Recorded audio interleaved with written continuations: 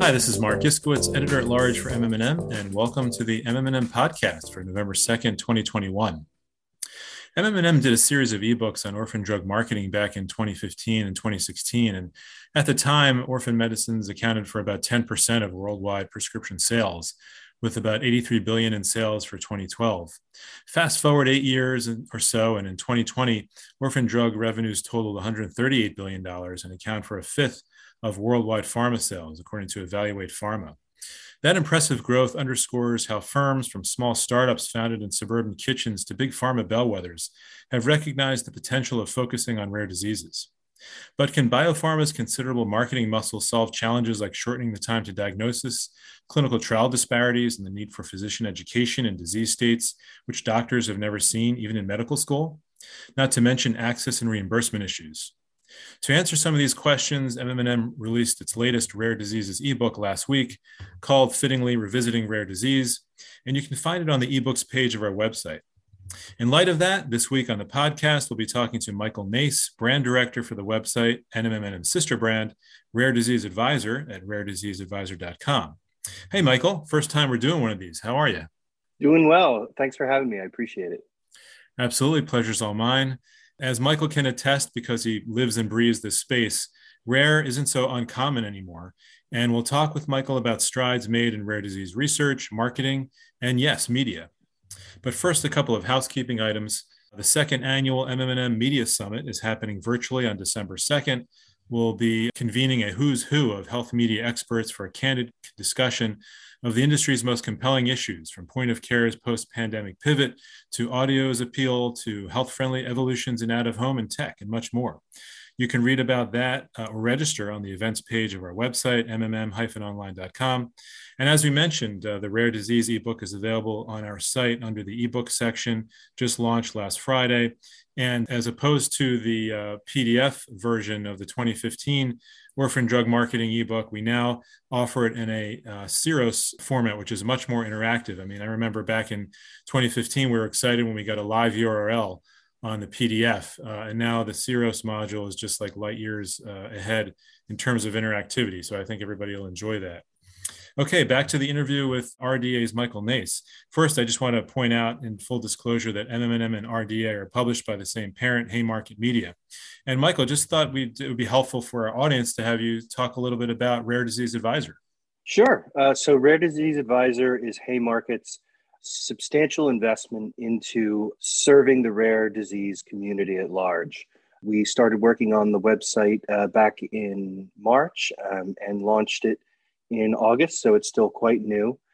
But in the course of that time, we've really brought to bear a tremendous effort on the content side and on our audience building side to really hit the objectives that we have for the website, which is to administer to a clinician audience, and specifically to identify and engage the care teams that treat the various rare diseases that we cover.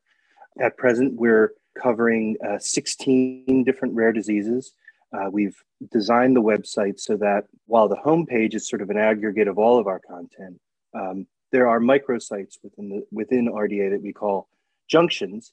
And these junctions really offer users a comprehensive set of resources ranging from news and perspectives and insights into the disease that really can keep the entire care team of that particular disease informed. And our ultimate goal here is really to spur on decreased time to diagnosis for these rare diseases, and to give clinicians of all stripe the resources they need to identify, diagnose, and ultimately get rare disease patients on a treatment path to improve their outcomes. Mm-hmm, mm-hmm. And that is a very much needed, not to mention ambitious, mission statement to try to shorten that time to diagnosis. I'm glad you mentioned the breadth and the depth of the care team, because that is one of the hallmarks, of course, of rare diseases is the wide spectrum of clinicians that's involved in every patient's care. But since you mentioned, research there, I thought we'd start off our first question here. I wanted to ask you about kind of the growth of rare disease research. We've seen since the advent of the Orphan Drug Act of 1983 and FDA's orphan and priority review designations, a spurring on of rare disease R&D. And as you put it to me offline, a kind of crescendoing of drug development. You talk about where you see some of those sources of innovation springing up these days. Right. Well, obviously, revenue is very much the mother of innovation in the pharma industry in the United States. It was sort of a stumbling block for drug development in the rare disease space for many years because pharma companies didn't really have the revenue incentive to spend millions, if not billions, on rare disease therapies that were not going to treat large patient groups. You could certainly get a lot more bang for your buck, so to speak, out of developing the next iterative therapies for diabetes or cardiovascular disease or cancers that affect large swaths of the population versus these small patient groups that have maybe 1,000, 5,000, 10,000 people in the US.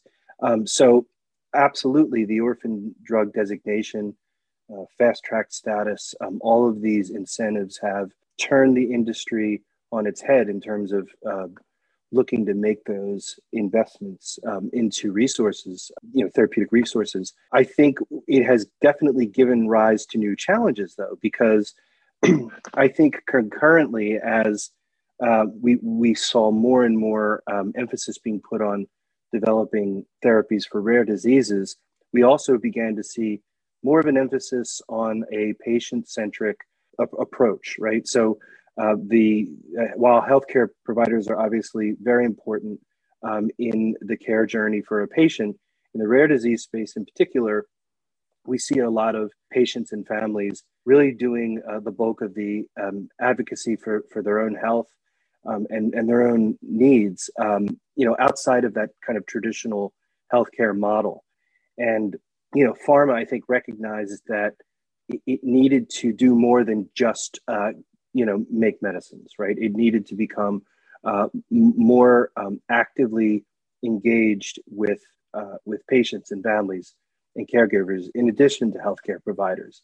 And I think that's really the challenge. We, in some ways, we're seeing some asymmetrical growth where there's this influx of new therapies, approved therapies, or late clinical stage therapies that are coming along.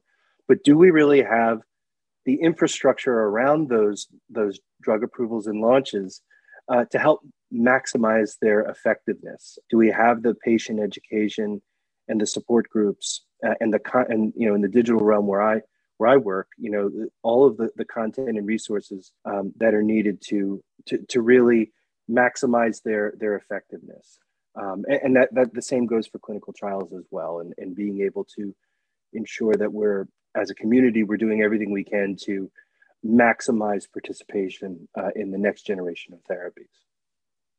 Mm-hmm, mm-hmm, sure. And you mentioned some other disease states that have perhaps been better funded over the years, although that's changing as rare diseases become more of a target for drug makers. But now we see rare disease professionals following the oncology model, to name one, which has become a more chronic disease state with many drug targets. Where do you see some of the disease areas of attention that are getting your attention? I really I use NORD's Rare Impact Awards and their conferences often as a bellwether.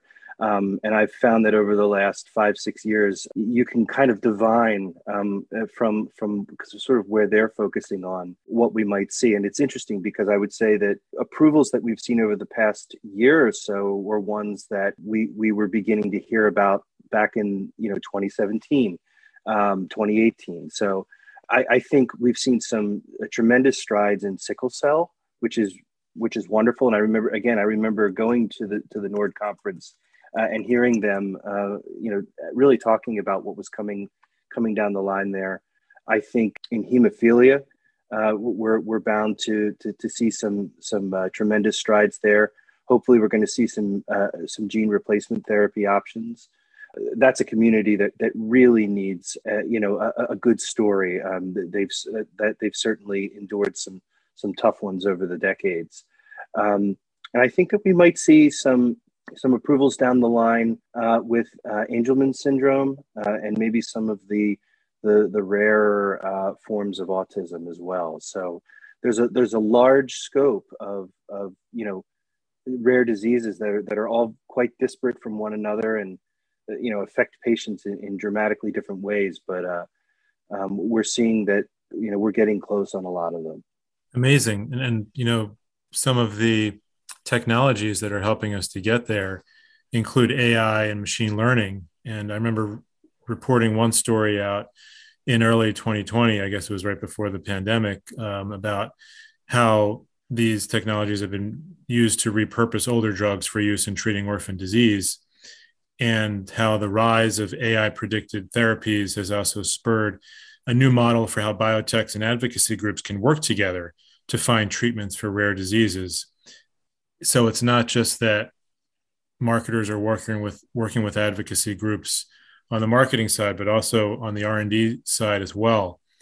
Are you seeing that area flourish, that kind of collaboration?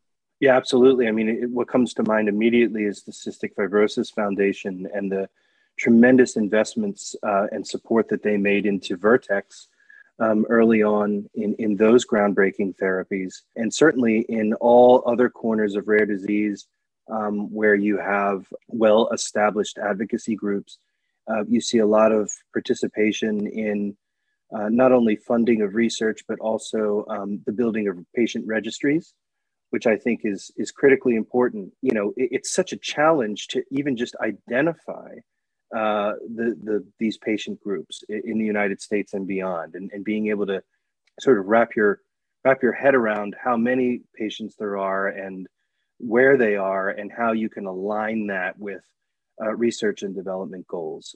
But we're definitely seeing it. I mean, it certainly depends on to what degree the advocacy groups in a particular disease area are sort of developed and resourced. There's some rare diseases that still have very small, what I call mom and pop advocacy groups that are just sort of getting started in being able to interact with pharma.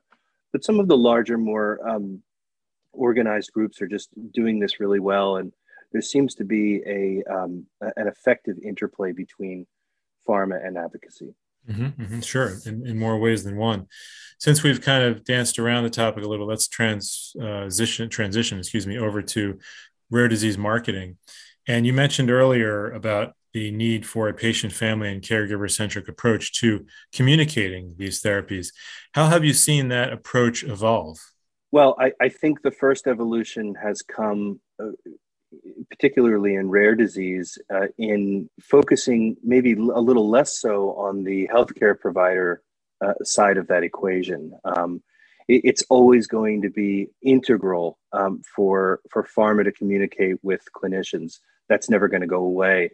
But in the case of rare disease, where you see, families confronted with, a diagnosis for a disease that almost no one knows about, it's not uncommon for family members to know more about the disease than the primary care physician or the pediatrician. So there's just something, very specific to the rare disease experience that is patient focused because of that, and family focused, and that changes the entire complexion of how you market and commercialize. And on our side, which is the publishing side, it also changes the way that you approach content as well, right? So you're trying to craft, publish, and promote content that is going to speak the right language and the right tone to that particular audience. The rare disease ebook that I mentioned highlights 3 campaigns that use as catalysts some of these longstanding challenges, like the protracted disease journey. One of the campaigns highlights a short film that was used to chronicle what the disease journey is like in the NTM lung disease area. Another campaign highlights just the disease progression in ALS and how, this muscle wasting disease typically looks as it progresses. And then finally in CF, the struggles that children go through is the thrust of a third campaign that we look at, that we see.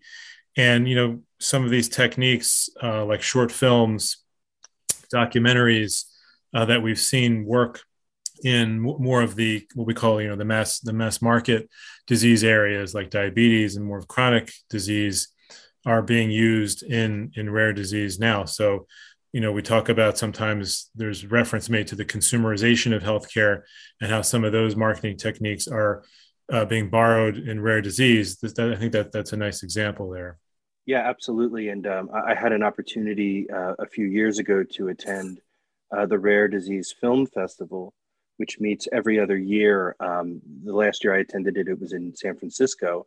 And we really saw at that festival, the effectiveness of that kind of content in helping to spur on diagnosis and to help forge patient communities, particularly in the ultra rare space where, sometimes there might be less than 100 people in the whole world that have a particular genetic mutation. And it was such a powerful medium to listen to patients and families talk about just their journey towards diagnosis and how painful that was, and how even in situations where there was no therapy for this particular disease, just getting the diagnosis and being able to name it, and then to know that there were some other people out there who were grappling with it as well,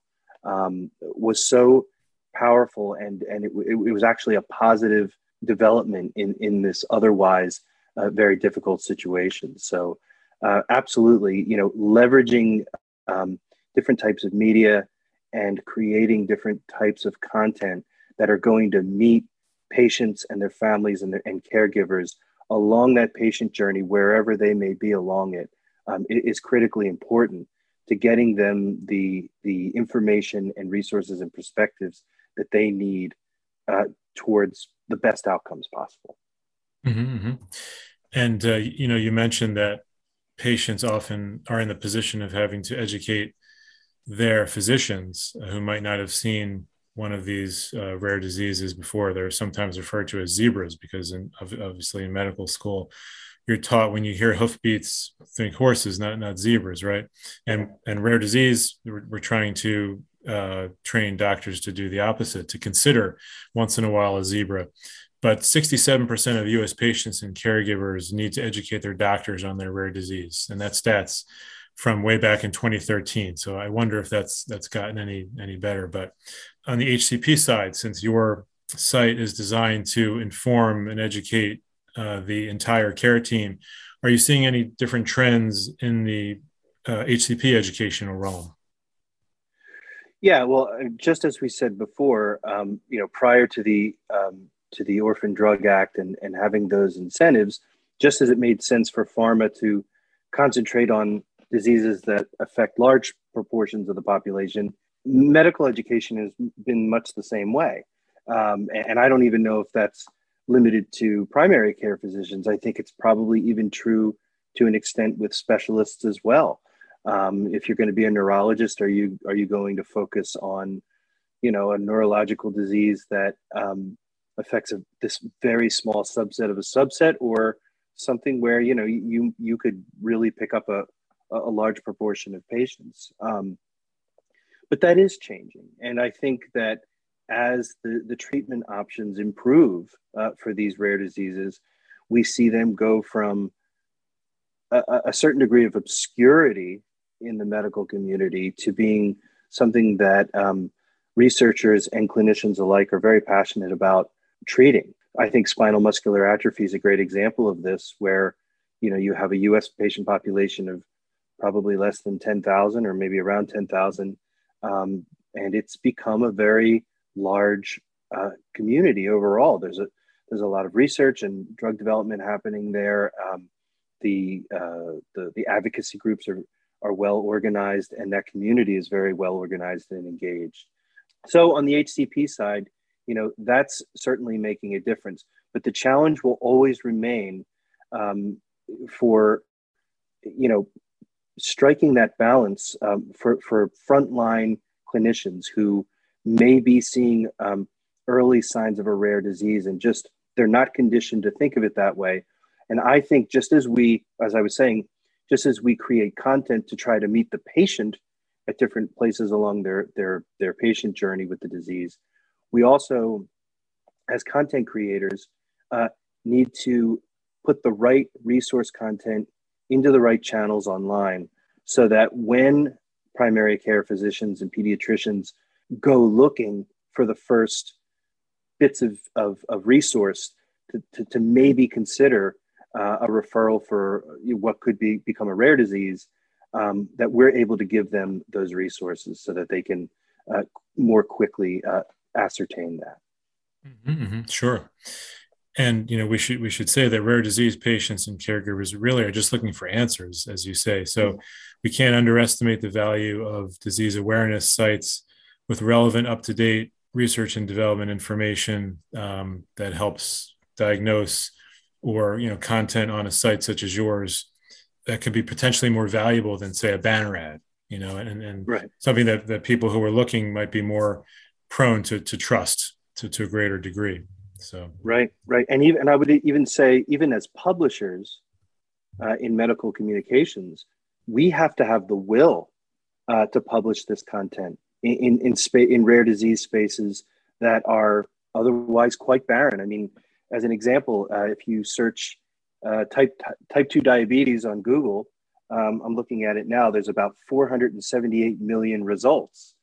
If you search lysosomal acid lipase deficiency, there's 237,000 results. So there is this dearth of content on the web for so many rare diseases. And as publishers, we have to have the will to publish into those spaces. And frankly, on Rare Disease Advisor, there will likely be disease junctions on that site that we never even monetize, but we will continue to publish in them. And be the best, stewards of content that we can be, taking on somewhat of a advocacy-like role to make sure that we can fill those gaps where we can. Mm-hmm. Sure. Excellent. So since we're talking about rare disease media, let's shift gears and make that hover over that point for another moment. You and I were on a roundtable recently where the data point was thrown out that, I shouldn't use the term thrown out there, but was discussed that the mainstream media does not do a very good job of talking about, these types of stories. Worries some social media platforms, it's to a greater extent, you find it. Can you talk about some of the unmet information needs in supporting patients, families, and clinicians in this space, and how large those gaps are? Right. Well, you're absolutely right that the biggest and most consistent story that mainstream media will tell about rare disease will be first the breaking news of a blockbuster FDA approval for a rare disease therapy, followed by a couple weeks of coverage about the cost of the therapy. And we talked about on that roundtable how that is a sensationalist story in a sense.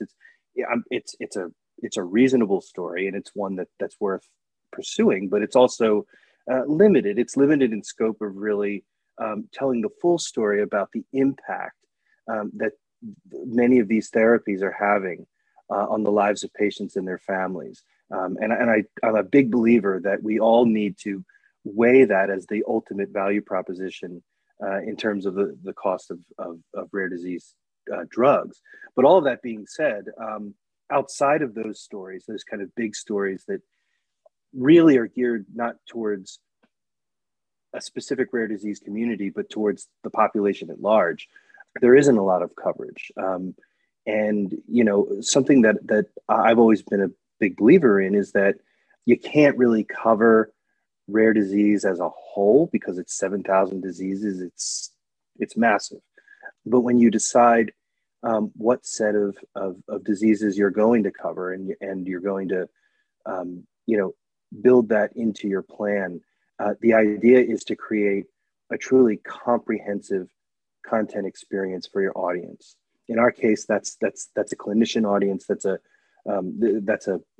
composite care team for each of the diseases that we cover. And you need to think about what kinds of content are going, and through what channels are you going to be able to reach those different care team members. A specialist who treats this rare disease all the time, and that's what they're known for, they probably want to read news, and they want to read expert opinion from KOLs and their peers. But then there's certainly going to be primary care physicians and pediatricians who are going to be using search to just find square one, for what is this disease? What's the standard of care? What are the next steps? And that's more like evergreen resource material. So that's really, I think, the ultimate approach. And that's where, in the medical communications world, we can start to bridge the gap in that sort of asymmetrical growth I was talking about, and start to catch up and say, we're going to be there. We're going to fill in these gaps, and we're going to be good stewards of authentic and authoritative content for the care teams and the patient communities at large. Now, RDA features a lot of content written by patients, I believe, with various rare diseases. Can you talk about your approach as a publisher to choosing what patient communities, advocates, and disease areas to focus on? Absolutely, and I think it's important to, even if you're writing for a clinician audience, to bring the patient voice into your coverage of that disease, because provided the patient columnists are able to write for that audience and understand that their audience is not other patients, but it's doctors. It's people who are treating the disease or potentially treating the disease. It gives clinicians the opportunity to evaluate how they're interacting with their own patients without having to do so by looking at themselves and their patient. That's a binary relationship, and it's very hard to step out of that relationship and see really what's happening there. What's that dynamic like? Am I doing a good job? Am I missing something? The patients have the opportunity to let the clinician sort of hover over the columnist's own personal experiences and see that from a third person perspective that we believe can really open some eyes and bring some really interesting insights into their experience. And I just think that interfaces very well with the kind of content that you see out on the web in patient community websites and platforms, where collectively the dialogues and voices kind of are hopefully helping us all get better at supporting better patient outcomes. Mm-hmm. And that storytelling from patients and sufferers and caregivers can be very powerful. Do you feel comfortable talking about some other media that you're impressed with in the rare diseases area? Yeah, I mean, I think that one thing that we've been growing on the site from really launch, and we're continuing to scale up, is our podcast, where we're pairing some of our feature stories that are very unique stories in and of themselves with an interview or a podcast with stakeholders and researchers and physicians. I think that format is particularly effective, and it's even more enhanced by the fact that nobody is covering unique stories within many of these rare disease spaces. So when you can step in there and tell a story about Friedreich's ataxia or XLH or one of these otherwise not very well-known diseases, there's such a value there, to being kind of the first mover, to start telling these stories. And we really want to keep doing that with podcasts. And I think that the next generation of this is going to be sort of the next tier of social media. I've been reading how platforms like Discord are starting to be experimented with as forums and stages for communication in the rare disease space, and also using home devices. A lot of the connected devices like the Echo Shows and the Google Homes, and being able to get content into the home through a different avenue, maybe even an avenue that helps support people with disabilities from their rare diseases. I think all of this portends to increase our ability to serve these communities. Absolutely, yeah, and the ebook goes into some of the podcasts as well, and cable TV shows and social platforms like TikTok, which we're seeing being used to greater effect to amplify disease education by physicians and patients. In fact, I believe a physician was the #1 content producer on TikTok last year. So really interesting blossoming of health media there. One last question for you, Michael, just based on your knowledge of and experience with the rare diseases community, what's your advice for pharma marketers wishing to develop relationships with certain populations or groups? I think that the most important thing is for pharma to seek to align with content on the web that really synergizes their message and their messaging with authenticity and authority. They need to seek those opportunities out and find those alignments. And I'll tell you, I mean, I've had the privilege of working with a lot of pharma companies who create some pretty amazing content. They go out and they work with brand ambassadors, people from the patient and caregiver community who have amazing stories to tell.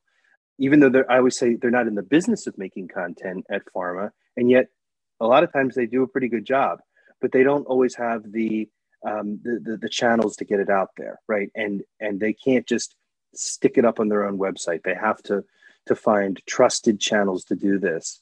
On our side of things, from the publisher side, we need to create original content. We need to make the investment, make the commitment, and write and promote stuff that doesn't already exist out there. If we do that, it really meshes well with those kinds of patient stories and messages that pharma is using to not only support the commercialization of their products, but also to altruistically support these communities where they're making a big investment. Great recommendations. Well, you are using the Rare Disease channel to fill the information gaps and highlight the original stories of patients and caregivers and KOLs and other content to ultimately boost outcomes. And that is a goal that we can all get behind. And so thank you for sharing with us today, Michael. So it's been a pleasure speaking with you. Again, it's been my pleasure. Thanks for having me. You got it. Okay, that's all the time we have. If you enjoyed this episode of the podcast, give it a thumbs up. Better yet, subscribe and help others discover the show. The MM+M podcast is produced by Deborah Stoll, Bradley Weems, and Gordon Failer. We're out every week. Thanks for listening, and we'll see you next time.